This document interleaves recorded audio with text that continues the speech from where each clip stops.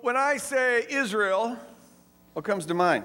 Just don't say it out loud, just think about that. Israel. Some of you maybe are thinking, oh, Old Testament. Others maybe are thinking, end times. First thing comes to mind. Maybe you think controversy, because there always seems to be so much controversy around Israel. Maybe some of you thinking persecution, because the Jews throughout history, starting with the 3rd century BC, have been persecuted. Or even the Holocaust, which was the most nightmarish, large-scale massacre we've had in modern history anyways, probably in all of history. Maybe some of you are thinking politics, because Israel always seems to be wrapped up in a whole lot of politics. Why is that? I mean, this is a country that is the size of New Jersey, and yet there's always so much attention paid to it. There's always so much stuff around it. Why is it that, at least for those candidates, political candidates who are trying to get the Christian vote, they have to check off on the mark, pro-Israel? The question is always asked, are you pro-Israel? And why isn't it pro-Guatemala or pro-Grenada or some other country, right? Pro-Israel? Why is that so central? A little tiny country, and yet there's so much. Why is it there's this ongoing conflict? It seems unresolvable between Israel and Palestine, this tit-for-tat fighting that is constantly going on. Why can't that be resolved? What's up with Christians and Israel? This unconditional support, and it's very vocal. And Christians trying to block any kind of peace process. The two-state solution, no, that land belongs to Israel. What's behind that? And these bumper stickers you sometimes see. Be a friend to Israel, or Jesus was a Jew, so support the Jews. Or we are for the nation of Israel. Or one was keep your eyes on Israel. That's where God's stuff is happening. And with all these prophecies that come up around Israel. When I first became a Christian, read Hal Lindsey's The Great Late Planet Earth. A major part of it was Israel and all the prophecies about Israel. And then you have other prophecies coming up here and there about what's going to happen in Israel. By the way, in case you're really concerned about this, September 15th, this year, September 15th, is the 4th of 4 consecutive blood moons. And that means something really big, according to a lot of people. Going to a lot of conferences, buying a lot of books, and they even had a little movie on it, making a whole lot of money. A lot of people getting into this 4 blood moons. Ooh, what's up with all that? Well, we're in this Twisted Scripture series, and I'm going to read 3 verses here that kind of shed light a little bit on this, and we'll go from there. In Joshua 14, it says, "The land on which your feet have walked will be your inheritance, and that of your children forever, because you have followed the Lord my God wholeheartedly." The land on which you're walking will be yours forever. That would seem to imply that it's still their land. Genesis 12, here God is calling Abraham out of Ur, the country he was in, and he says this, "Go from your country, your people, and your father's household to the land I will show you, and I'll make you a great nation. And I will bless you, and I will bless all those who bless you, and I will curse all those who curse you. Be a friend to Israel, otherwise you get cursed." Romans 11:26, final verse, and this is like the major linchpin upon which a lot of this thinking hangs. "Israel has experienced a hardening in part until the full number of Gentiles come in, and in this way all of Israel will be saved." What's up with that? At the end of history, is there all of a sudden going to be God's going to go into Ali in free for all Jews? Do they not have to choose to believe like everyone else? Doesn't a love relationship have to do with a choice? If it was something God could unilaterally do, wouldn't he do it with all people? Or maybe it means that there's going to be some kind of miraculous conversion of all Jews to become believers. How is that going to happen? Or some even go so far as to say that all of Israel applies to not just the Israel at the end of history, but all Israel throughout history. So all Jews are automatically saved. What's up with that? Check out these 2 videos. Michael Boldea saw that there would be an earthquake hit the West Coast. The Golden Gate Bridge would fall.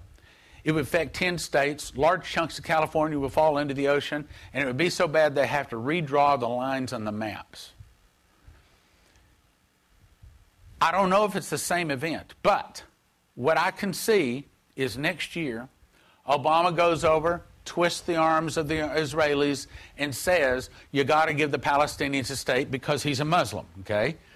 And so America forces Israel to give the Palestinians a state, forces Israel to part their land, and within 24 hours, the earthquake hits America, and God parts our land from the Great Lakes down to the Gulf of Mexico. Now, these are kind of things I talk about on the radio all the time. I don't normally talk about this on Sunday morning. I think it's headed for disaster for the United States. God says, they divided my land. There's something about dividing God's land. He said, this is my land. I gave it to Abraham and his descendants, and I don't want it taken away from them. And Jerusalem is the eternal capital of Israel. And for the United States to get into a deal where they're trying to split Jerusalem and take it away from the Israelis and split up their capital, huge mistake. You're asking for the wrath of Almighty God to fall on this nation. And when it falls, it won't be fun. It won't be fun. And we should do everything we can to restrain our leaders from this full course of folly. And it is a course of folly, and it will result in terrible suffering for people in the United States. So this view is often referred to as Christian Zionism. And it's based on the idea that Israel is still central to God's plan for world history, and that the land that was given to Abraham and his seed, his descendants, is still their land by divine right. And God will bless those who bless Israel and curse those who curse Israel. So any attempt to divide that land in the name of peace or for any other reason is going to incur the wrath of God. And then there was a prophecy going around I guess 3 years ago or so. I don't hear much of it anymore, but it was saying that this was a prophecy, that Obama, who you may have heard is a Muslim, and according to the scholarship of the internet, his middle name's Hussein. How could he not be a Muslim? And Osama rhymes with Obama, and so there you have a connection. And it's not even clear that he's American. No one's seen his birth certificate. I haven't seen any president's birth certificate, however. And that he's, in fact, according to some of the scholarship on the internet, the Antichrist. So there you go. So he's going to go over and twist Netanyahu's arm and force him to give up make a two-state solution, give up some of the land. Because everyone knows how Netanyahu, the prime minister of Israel, just does Obama's bidding, and he has such respect for Obama. So that will happen for sure. And then the minute that happens, well, then the United States is going to experience this terrible earthquake being split and across the middle and all of that. Now, that didn't happen, and given this present circumstances, I think it's quite likely it's not going to happen. Last I heard, Obama and Netanyahu were not even talking, so this seems like it was not a true prophecy. But this is the kind of thing that goes on all the time. You hear this whenever anything significant happens in Israel, there's someone saying that it fulfills a prophecy or it's a sign of God's wrath. When Prime Minister Sharon got a stroke in 2006, Ariel Sharon, Pat Robertson said, well, that was God smiting him. Because in 2005, he had given up part of the Gaza Strip to the Palestinians. And so God was smiting him. No, that's your land, and I'll punish you for giving any of it away. Why it took a year for him to smite him, I don't know. But Pat Robertson was quite sure that that's why it happened. Or in 1995, Yitzhak Rabin was working on a two-state solution, and someone assassinated him. There you go. It's the wrath of God coming down on anyone who would give up any part of that land. It's why you have this, and it's not a minority or a fringe movement either. Masses of people, millions of people who are saying the U.S. should unconditionally support Israel. No ifs, ands, or buts. Because if you bless Israel, America's going to be blessed. And the reason why we've been blessed is because we've been a friend of Israel. The minute that changes, we are in serious trouble. It's why certain politicians have to make that a checklist, have to check it off. One study I read said that while there's about 30% of evangelicals who would identify with Christian Zionism and would hold to a strong view of prophecy and stuff like that, over 80% hold that Israel is still central to God's plan for world history. So this is not at all a minority view. And it's likely that some of you hold this view. I held this view. When I first became a Christian, I assumed everybody did. To be Christian just meant this is your view of Israel. I believe that those passages that I read earlier have been twisted. And I'm going to here give 4 reasons why I think that is the case. I'll lay out my cards on the table here. This is a topic about which I have some passion. I think there's quite a bit at stake here, not just that it results in, this position results in people who are called to be peacemakers obstructing a peace process. That is itself a significant implication. But as I hope we'll see here, it affects our view of the gospel, it affects our view of Jesus. It has ramifications for our life. I'm passionate about this, but as I share this, I want you to know you don't have to agree with me. I always say people have the right to be wrong, and I'll honor that. But I'll humbly share this perspective, and I just ask people to chew on it, because for some of you, maybe a lot of you, I don't know. I was very surprised, 80%. That was surprising to me. But it's very widespread, so it's likely that some of you hold this view, and I ask you to consider this, all right? 4 reasons. Reason number 1, why I think these passages and passages like them have been twisted. Forever does not mean unconditionally forever. Forever does not mean unconditionally forever. You find there are a number of verses that say, I give you this land forever, I make you these promises forever, but forever, in the Old Testament at least, does not mean unconditionally forever. Remember that the Old Covenant, the first covenant that God had with that nation of Israel, it was a conditional covenant. Read Deuteronomy 27:28. The Lord says, here's the deal. If you walk in my ways, honor these laws, then I will bless you, and you will have this land, and you will prosper. But if you don't walk in my ways, don't honor my name, well then I will not bless you. Protection will be lifted from you, and other nations will have their way with you, and you will be taken off the land, and you'll go into exile, and you're going to suffer. It was always a conditional kind of covenant. And so when the Lord promises things forever, it's on condition that they'll be walking in obedience with him. There came a point, in fact several times, where the Lord says to his people, because of your obstinacy and your ongoing rebellion against me, the covenantal curses are going to be applied. I'm lifting protection. Here's what he says in Jeremiah 17. Through your own fault, you will lose the inheritance. Yeah, that inheritance that I promised you forever, you're going to lose it. I will enslave you to your enemies in a land you do not know. You're going to be brought into exile. And they were. They went into Babylon. They lost the right to the land when they became disobedient. And so you frequently find the Lord saying things that are supposed to be forever, but they turn out to be conditional. They get retracted. For example, he told the household of Eli that they were going to be the priests in the temple forever. Forever. They would be the ones to care for that. But Eli and his sons became corrupt.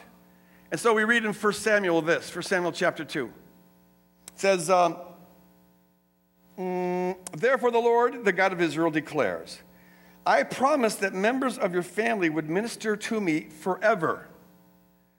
But now the Lord declares, far be it from me, those who honor me I will honor, but those who despise me will be disdained. I promised you it would be forever. However, all bets are off. Why? Because the condition was not met. And so you frequently find, as Pat Robertson did a little bit ago, that Jerusalem's supposed to be forever the center of God's activity. And that Israel, the land was supposed to be theirs forever. And they can quote verses for that. True. But it was a conditional forever, not an unconditional forever. Number 2, unless you want to hold that Israel right now is walking with God and obeying all the laws and are honoring God in all that they do, but I don't know anybody on the planet who would want to argue that. Israel is a secular state, as America is, and so it's hard to say that they have a right to the divine land now. Secondly, all promises, and this is so important, all promises to Israel according to the New Testament, all the promises to Israel are fulfilled in Jesus Christ. The way the New Testament presents Jesus is that he is the embodiment of Israel. He is the walking, talking nation of Israel. It says that he is faithful Israel, keeping covenant with God, as opposed to unfaithful Israel, which is what the nation was. But everything that happened to the nation, according to the New Testament, was a stepping stone to Jesus, who is the fulfillment of all Israel was supposed to be.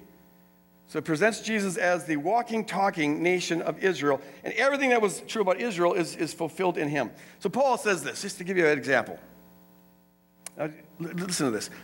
The promises were spoken to Abraham and to his seed. So you find this all over the place in the Old Testament. Abraham, I promise you and your descendants, you and your seed, that you will be blessed in this land. You find that forever. But now look what Paul does. He says, Scripture does not say, and to seeds, plural, meaning many people, but and to your seed, meaning one person, Jesus Christ. So in light of the revelation of God that happened in Jesus, Paul now looks at the Old Testament and he sees something he had never seen before, no one had seen before. He sees that when the promise is given to Abraham and your descendants, your seed, he says that actually was to Abraham and to Jesus. Jesus is the one true descendant of Abraham. And so the promise is to Abraham and to Jesus. And Jesus is the fulfillment then. All the promises apply to Jesus. Everything that happened before him was simply a stepping stone to bring Jesus, to set the stage for Jesus coming into this world. And that's why Paul says in 2 Corinthians 1, he says, however many promises there are in the Old Testament, no matter how many promises there are, they are all yes in Jesus. And so through him, the amen is spoken by us to the glory of God. All the promises in the Old Testament about Israel are fulfilled in Jesus. Jesus is the embodiment of Israel, the walking, talking nation of Israel. It's all fulfilled in him. And if it's all fulfilled in him, if all the promises are fulfilled in him, that means there's no more promises that need to be fulfilled in a nation, in a land. It's now been completed in the person of Jesus Christ. This is why you find throughout the New Testament that everything that's said about Jesus, about Israel, is applied to Jesus. Passages that refer to Israel get quoted and applied to Jesus all over the place. And so you find that Israel was called God's servant, but Jesus is called God's servant, and Israel is called to be the light of the world. And the passages that are applied, that speak about Israel being called to be the light of the world, are applied to Jesus, who is the light of the world. You find that passages that speak of Israel as the Son of God are applied to Jesus, the Son of God. And passages that speak about Israel as the elect are applied to Jesus, the elect. This is why the New Testament authors are always drawing parallels between the nation of Israel and Jesus, all over the place. So Matthew says, for example, just as Israel was called up out of Egypt, well, Jesus was called up out of Egypt. And just as Israel had 12 tribes, well, Jesus has the 12 disciples. And just as Moses inaugurated the covenant on the Mount, giving the Ten Commandments, well, Jesus inaugurates the covenant by giving the Sermon on the Mount. And there's all these parallels because Jesus is the embodiment of Israel, the fulfillment of all that Israel was supposed to be. So, folks, if it's all fulfilled in Jesus, that means there's nothing to be added to it. It's like if this cup here is completely full, all the water that this can contain is in this glass. Well, if you come along and say, hey, this is also supposed to be in this cup, I'll have to say no, because it's already full. It's filled to the full. That's what the word fulfill means. It's full. You can't add to it. If it's full, well, then you just let it be. So also, if all the promises that apply to Israel are fulfilled in Jesus, folks, there's nothing more to be said about it. There's nothing to be added. You can't augment it. You can't footnote it or anything. It's filled. And so looking for, in my opinion, my humble opinion, I submit to you, looking for promises to Israel to still be fulfilled in a nation and in a land or anything else is simply denying what the fullness that is in Christ. It's all fulfilled in Christ. And so when we think of Israel, we should not think of the nation. You know, you have so many of these teachers will say, keep your eyes on Israel, keep your eyes on Israel, and they mean the nation. Well, I submit to you that when we say keep your eyes on Israel, we should be thinking keep your eyes on Jesus, because he is Israel. Keep your eyes on Jesus. Just keep your eyes on Jesus. Don't get distracted from that. No, all the promises are fulfilled in Jesus. Which leads to a third point. And this is one that is, I think, so important, and yet in my experience, the majority of Christians don't know this. They're unaware of this. Here's the point. Point number 3 is that a true Israelite has always been a person of faith. According to the New Testament, especially Paul, the true Israelite has always been a person of faith. The idea here is this, and then I'll give you a bunch of passages to confirm this. But if Jesus is the embodiment of the nation of Israel, he is faithful Israel, keeping covenant with Yahweh, well then, all who believe in him are put in him. So you find this phrase, in Christ, all over the place in the New Testament. You're put in Christ, and now you share in all that is true of him. You're in Christ. And so if he is the embodiment of Israel, well then you become an Israelite by virtue of being put in him. You're put in the nation of Jesus. You are incorporated into the Son of God. And so the church becomes the Israel of God. All who believe, all who are the genuine followers of Jesus. So listen to this. I'm going to give you several verses here. Keep your thinking caps on. I encourage you to take notes on this, by the way. You've got a little place in your bulletins to take notes. Because it's the kind of thing that, these are the kind of verses I'd like you to just have in your pocket in case you are thinking about this, or you hear some teaching on the radio or on the television that's telling you to keep your eyes on the nation of Israel. Here's what Paul says in Romans 9. It's not as though the word of God has failed. It's not as though any of the promises of God have failed. God doesn't fail in his promises. For not all who are descended from Israel are Israel. Not all who are descended from Israel are Israel. No, he's using Israel in two senses there. Not all who are descended, physically descended from Abraham not all the physical Israelites are really Israelites. And now he's going to give us a new definition of what it is to be Israelite. It is not the children of the physical descent who are God's children, but it is children of the promise who are regarded as Abraham's offspring. Children of the promise. The ones to whom the promise was really directed. Now, who are they? Well, Paul says this a dozen times in his epistles. In Romans 4, for example, he says, the promise comes by faith.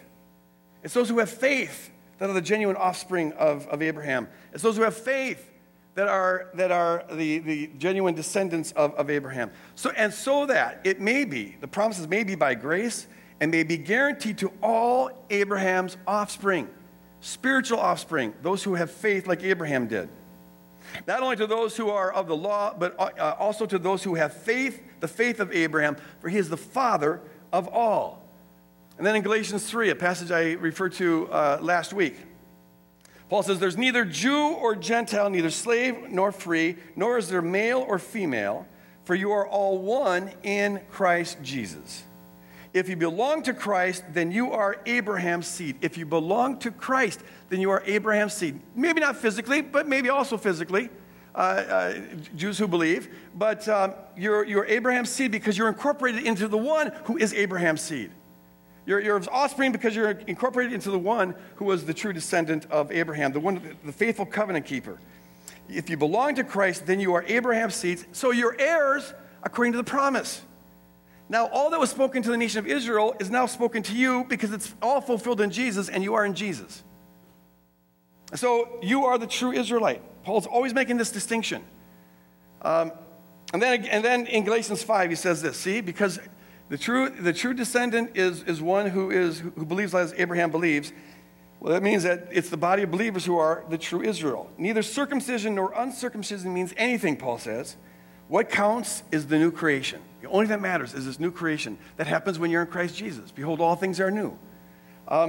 Peace and mercy to all who follow this rule. To the Israel of God. The Israel of God. He's speaking to the church here. He calls them the Israel of God because they are in the one who is the walking, talking Israel of God, the Lord Jesus Christ. And he says, when you are in Jesus Christ, and now you're made a spiritual Israelite, a spiritual descendant of Jesus. You're made a spiritual Jew. That then all distinctions are gone, are rendered insignificant. Because you're in Christ, and that's your identity, as I shared last week. And if you weren't here, I encourage you to get that message. And because you're in Christ, if that's your identity, and if he's your life, then it doesn't matter whether you're Jew or Gentile. That distinction is rendered null and void. It doesn't matter whether you're male or female. It doesn't matter whether you're rich or poor. Doesn't matter whether you're upper class or lower class. Doesn't matter whether you're an American or Iraqi. Once you're in Christ, if he's your identity and if he's your life, then all the distinctions in the world, that the world invests so much significance in, and all the things, the distinctions that separate human beings and cause wars and conflict and the prejudice and all that, all those things are rendered null and void because you are in Christ Jesus. And you're heirs according to the promise. So everything spoken to the nation of Israel is now applied to you because it's all fulfilled in Jesus and you are in Jesus. And that renders everything else insignificant. And see, that's why Paul says that peace and mercy to to the Israel of God. Because if your identity really is in Christ, then there will be peace and there will be mercy because all the things that divide human beings are rendered null and void. There's peace. The only thing that causes conflict in this world is all the ways we rank people and file people and separate people and distinguish people and nations and all the rest. That's what causes all the conflict. But when you're in Christ, all of that is rendered insignificant because your life and the meaning of everything is found in Jesus Christ. So as we're in Christ, if we're thinking as we are in Christ, well then, whether you're in the nation of Israel or America or Russia or China should make no difference at all. Finding significance in this particular nation or that particular nation or this particular nation or this people group or that tribe or this ethnicity is just not thinking according to Christ's categories. The only way to think in terms of Christ's categories is that our identity is in Christ and he gave his life for all. And the forgiveness is offered for all. And we who believe like Abraham believed are incorporated into him. And that is all that matters. We need to look at the world through Jesus' eyes. And when we look at the world through Jesus' eyes, not through the Old Testament eyes, well, playing that game of what's going on with this nation or that nation is just a distraction. It's thinking out, it's a step backwards to find significance in a particular nation and a particular property is to think in Old Testament categories. It's a step back. It's a denial of the truth that everything's been fulfilled in Jesus, and now that we are in Jesus, all that was applied to Israel and therefore applied to Jesus is now applied to us, and you're an heir of the promise of God. Hallelujah, amen. Think in terms of Christ's categories. Amen. Now, once you get that, we can make sense out of what Paul's saying in Romans 11 when he says that all of Israel will be saved. Let's chew on this one. This passage is quoted all the time to say, look, Israel's still central to God's plan. He's still got his eye on Israel, and it's forever, and therefore we need to keep on obeying the Old Testament laws about blessing them and all the rest. So he says, here's the thing, Romans 11:26 is the completion of an argument that begins back in Romans 9. Romans 9, 10, and 11, Paul is answering one question. It's this question. In Romans 9, he says, it is not as though God's word had failed. The issues he's confronting here is this. God promised the nation that you will be my children forever. But then Jesus comes on the scene. And most of the Jews of Paul's day aren't believing in Jesus, which, according to the revelation that comes through Jesus, means that they're not God's people. And so that raises the objection, well, then that means the word of God has failed. God promised us, the nation, the ethnicity, that we would be his children. But now, according to your gospel, Paul, most of those who are God's children by ethnicity are not believing, and therefore they're not God's children. So that means the promises of God have failed. And Paul then says, no. It's not as though the word of God has failed. Why? Because not all who are physical descendants of Abraham, not all physical Israelites are Israel. Not all who are descended from Israel are Israel. And he uses these two senses side by side. And it's so crucial to notice this. Not all physical Israel is true Israel, because they don't fulfill the purpose for which Israel was raised up. Only Jesus does that, and those who are in Jesus do it by virtue of being in Jesus. Not all who are descended from physical Israel are Israel. And you find this not only throughout Romans 9 through 11, but throughout Paul's epistles. Not all physical Jews are spiritual Jews. So he says in Romans 2, verse 29, he goes, the true Jew is not just one who's one outwardly, but one who's a Jew inwardly. And the true circumcision is not a physical circumcision, but a circumcision of the heart that's done by the Spirit. Okay, so he makes this distinction between the physical Jew and the spiritual Jew. the physical descendants of Abraham and the spiritual descendants of Abraham, the physical folks who receive the promise, but those who really are supposed to receive the promise because they're the real offspring of Abraham, the distinction between the physical Israel and the spiritual Israel. And so he's arguing this throughout 9, 10, and 11, and when he comes to this conclusion at the end, here's where he says that the physical Israel has experienced a hardening. Okay, they're resisting the Messiah. But in the end, all of Israel will be saved. Now, if he was referring to the same physical Israel there, he just undermined the entire argument he's made in 9, 10, and 11, which is about this distinction. But if you understand that he's using Israel in two different senses there, it makes perfect sense. Okay, the physical nation, yeah, in part they've been hardened. But God, that doesn't mean that the promise of God has failed. No, the promise of God will never fail. It's going to be fulfilled. All who are true Israel are going to be saved. All the promises come to fulfillment in Jesus Christ, and all who are in Christ, therefore, participate in that and share the promises. God has never failed in his promises. If you understand that that the promises are directed not because of your ethnicity or your nationality or anything of the sort, but because you have a heart that says yes, and you put your faith in Jesus Christ, you surrender your life to him, you're incorporated into him, you are made then the true Israelite, the true descendant of Abraham, the true receptor of the promise, all of Israel will be saved. Hallelujah and amen. So you're in Israel, you are in the one who is the embodiment of Israel, and therefore you are a spiritual Israelite, and you shall be saved, as God has promised throughout the Bible. The final point, folks, is this. The Old Covenant was always intended to be provisional. That's why it's called old in the New Testament. It's provisional. It's temporary. It's there to set up something else. It's not an end in itself. It, from the start, has its goal is outside of itself. The Old Testament is like rocket boosters on a rocket when it's being launched. The rocket boosters get it off the ground, get it up into the orbit, but as soon as it's out there, it loses those. They have served their purpose. Now, the Old Testament is extremely important, extremely. You can't understand who Jesus is. You can't understand his identity, his mission, his purpose without understanding that background. It's extremely important. Jesus is part of the whole storyline of the Bible. You abstract him out of that storyline, it doesn't make any sense. But it's important as the backdrop for the coming of the Messiah. It's important as setting the stage, laying the groundwork for Jesus to come into this world. And once that is done, now everything's to be cued off of the person of Jesus Christ. And when Jesus comes, he completely reframes the meaning of everything that came before him. That's why Paul he can now see things in the Old Testament that he couldn't see before, like who the promises really come to, who are the true Israelites. All of that he gets just because he's looking at the Old Testament and reading it through the lens of Jesus. When we get the perspective of Jesus and read the Old Testament from the perspective of Jesus, well, we see something very different. The Bible is a lot like, and I've used this analogy before, but it's like a detective novel, where throughout the novel, or a movie, where you get clues, but they don't make any sense. Until the end, when finally Sherlock Holmes or somebody solves the problem, and now you look back and you go, that's why this happened and that happened, the other thing. Or it's a lot like the movie The Sixth Sense, or the movie The Book of Eli. Great movie, by the way. And in both those movies, and I don't mean to spoil it for folks, but I am, so plug your ears if you're planning on watching those movies. But in both those movies, the last minute of the movie, well, those of you who've seen it know what it does. It's like, whoa, what? What? No way.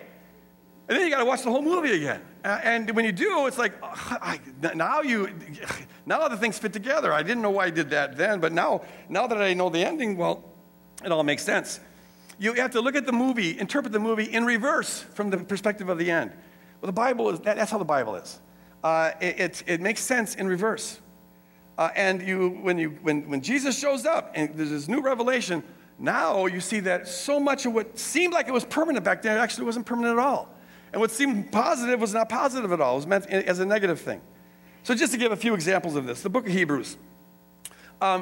The whole book of Hebrews, by the way, is meant to show the superiority of the new covenant as opposed to the old covenant. And he's speaking towards, most likely, Jewish Christians who are trying to hold both of them as though they were equal.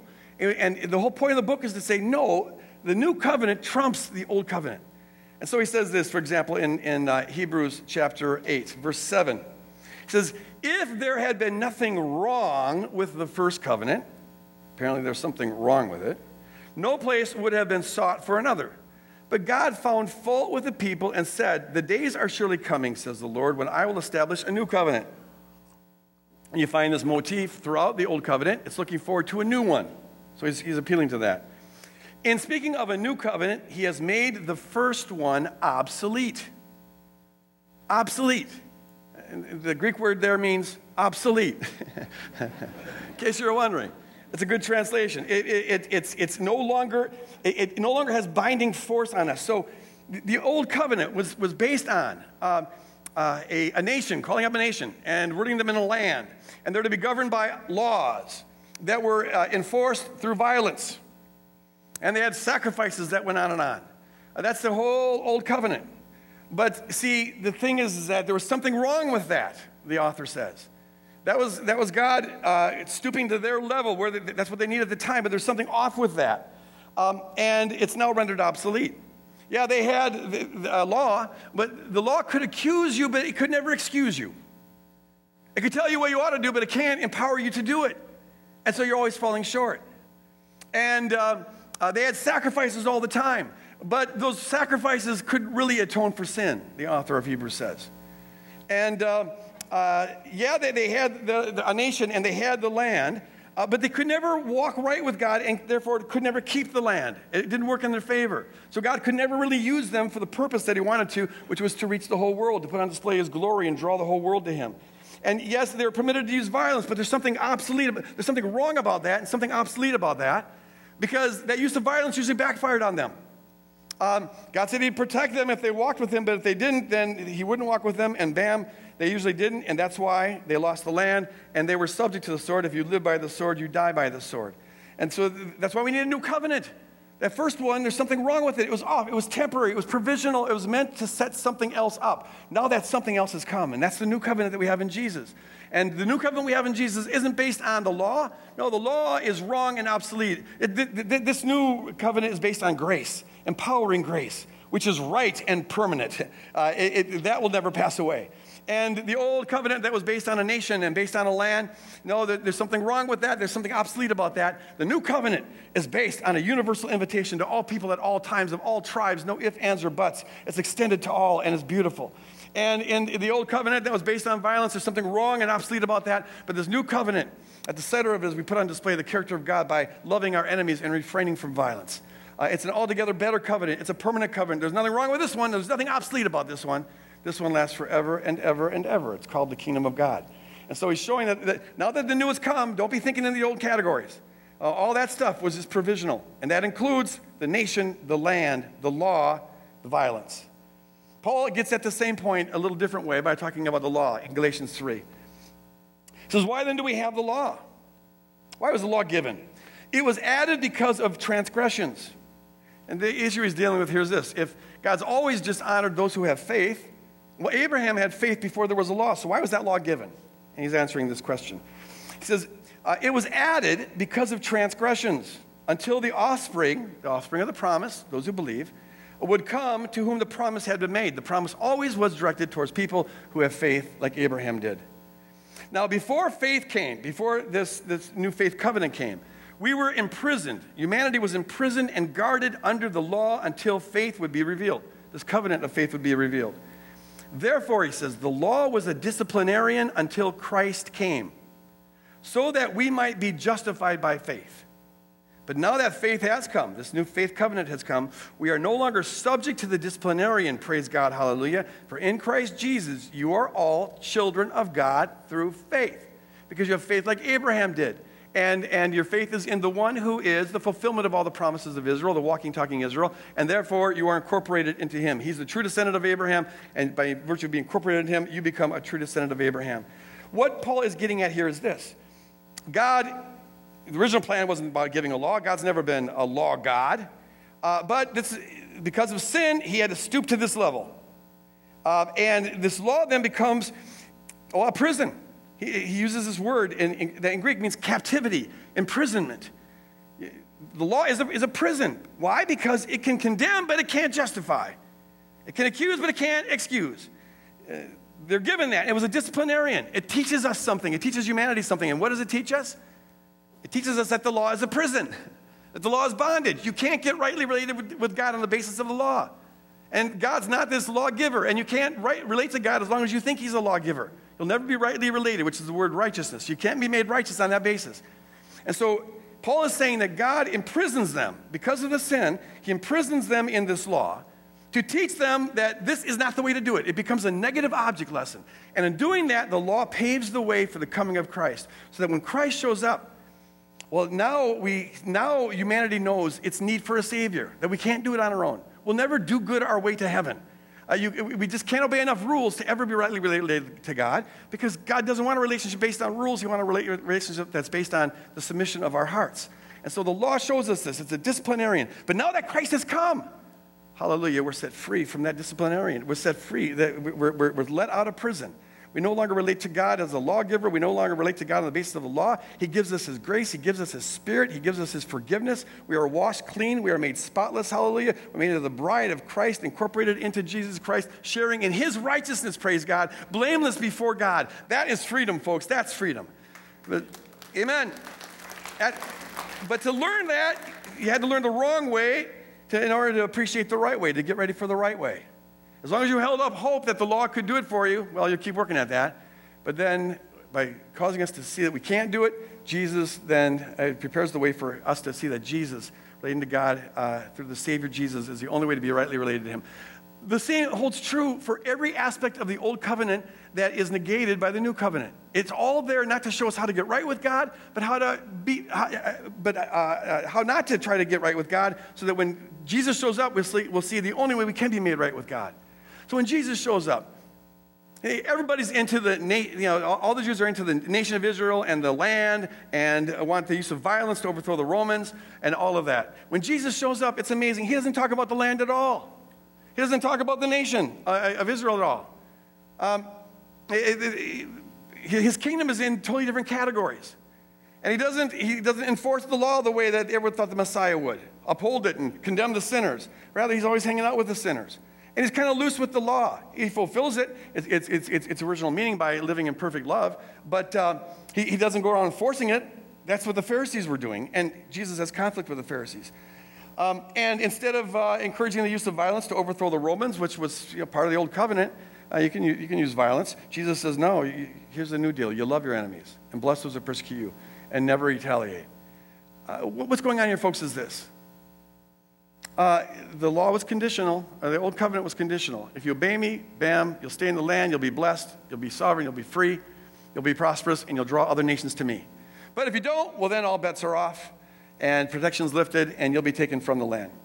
Well, here's the thing. For 1,000 years, basically 1,000 years, when Jesus shows up, it's been 1,000 years that the Jews have been on the losing side of that covenant.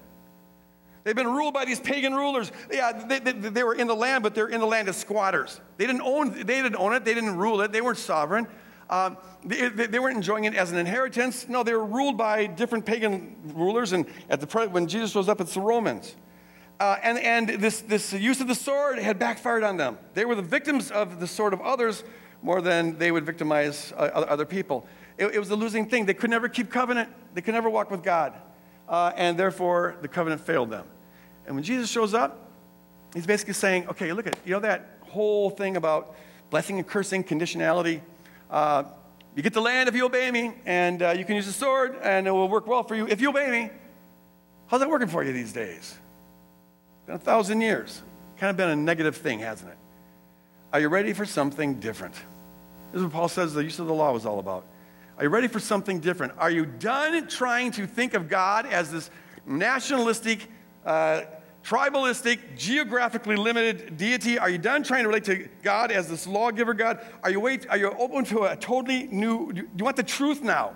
The truth. Now that you know the way you can't relate to God, the way not to build the kingdom, are you open to the right way to relate to God and the only way to build the kingdom? And the only way to build the kingdom is the covenant that Jesus offers. The covenant that's based on the cross. He offers them something totally different. No one saw this coming. This is the last minute of the Sixth Sense, or the book of Eli. Whoa, what's going on here? God is really like this? God is like he's revealed on the cross? God's offering us this relationship for free? God is going to empower us on his own. He's going to live in us to help us walk right with him. God is now going to use us to reach the world. God is calling the sinners and all who have lost in the world's games to be kings and queens in the kingdom. Is that really what God's like? And this is the new covenant, folks. This is what Jesus has come to offer us. And so much of that old covenant, every aspect that disagrees with the covenant that's there in Jesus, is meant not as a positive thing, but as a negative thing. Though at the time they really thought you could get rightly related to God on the basis of the law. They thought that was the permanent thing. And now we see that that's obsolete and wrong. And the nationalism is obsolete and wrong. And the land deal is obsolete and wrong. And the use of the sword is obsolete and wrong. And those sacrifices are obsolete and wrong. But we are in something that is so right and so permanent, praise God, because we are anchored in Jesus Christ. And everything is fulfilled in Jesus. And so the only thing that matters is Jesus. That's why Paul always says, circumcision, uncircumcision, blah, blah, blah, blah, blah. The only thing that matters is the new creation in Christ Jesus. That's all that matters. And so in that light, can you see, and I did warn you that I was a little passionate about this, but can you now see how it is that the idea to be obsessed with what's going on with a particular nation is just taking a huge step backward? Don't think in those categories. No, it's in terms of God's affection, all nations are alike. No, some have better governments than others and are more just than others. Yeah. But in terms of relationship with God, he's just not into the national thing. He never was. He acquiesced to it because that's what they needed at the time. But that's not his gig. No, he's in the universal thing. And so he's not. Don't be obsessed with a parcel of land. And don't think there's more to be fulfilled in the parcel of land. It's all fulfilled in Jesus. When you think about Israel, think about Jesus, because he's the walking, talking Israel. If you are in him, well, then you are Israel. And now we are called to do what Israel was called to do, but it never could because it only had the law. But see, we've got the Holy Spirit empowering grace on our side. And so we are called to display the splendor of God and attract the world to Jesus Christ. In that light, folks, in my humble opinion, all of the hubbub about Israel and the land stuff and trying to block the peace process and chasing after 4 moons is nothing but a big distraction, huge distraction, that on top of it, I think makes Christians look kind of silly in the eyes of people that we're supposed to be winning to Christ. So would you stand as I want to encourage us, whatever you think about this, process it. Maybe some need to, last night I had a few people come up and their head was spinning like, what? You just blew up my whole framework. Chew on it. Maybe you want to listen to it again and look up the scripture. But our call, folks, then, as we are in the one who is the walking, talking Israel, is to be Israel and to put on display the splendor of the Lord, the character of God, the nonviolent, enemy-embracing, self-sacrificial, other-oriented, humble love of God to the world around us. And by that means, draw all people to Zion, not the physical Zion, the spiritual Zion, who is Jesus Christ. Because everything spoken about Zion is fulfilled in Jesus. I could go on and on and on about that, but I better shut up. All right. As I close in prayer, I want to ask the prayer team to come up here. And if you are here and have any need whatsoever I could use some prayer. Maybe it's that tremendous headache I just gave you. Come up here and get that prayed for. They'd love to pray with you. As we leave here, can we do it with a pledge to keep our eyes fixed on Israel? Keep watching Israel, but not the nation. No, that's Old Testament category. Keep your eyes fixed on Jesus. Find your whole life and your worth in Jesus. You are incorporated into Jesus. And as we leave here, let's do it with a commitment to yield to the Spirit, to put on display the character of our God, to do what Israel never could do, because now we've got the Spirit in us, and we know God's true character. Let's put that character on display and draw people to Jesus Christ. Amen? God bless you guys. Go out and love on the world.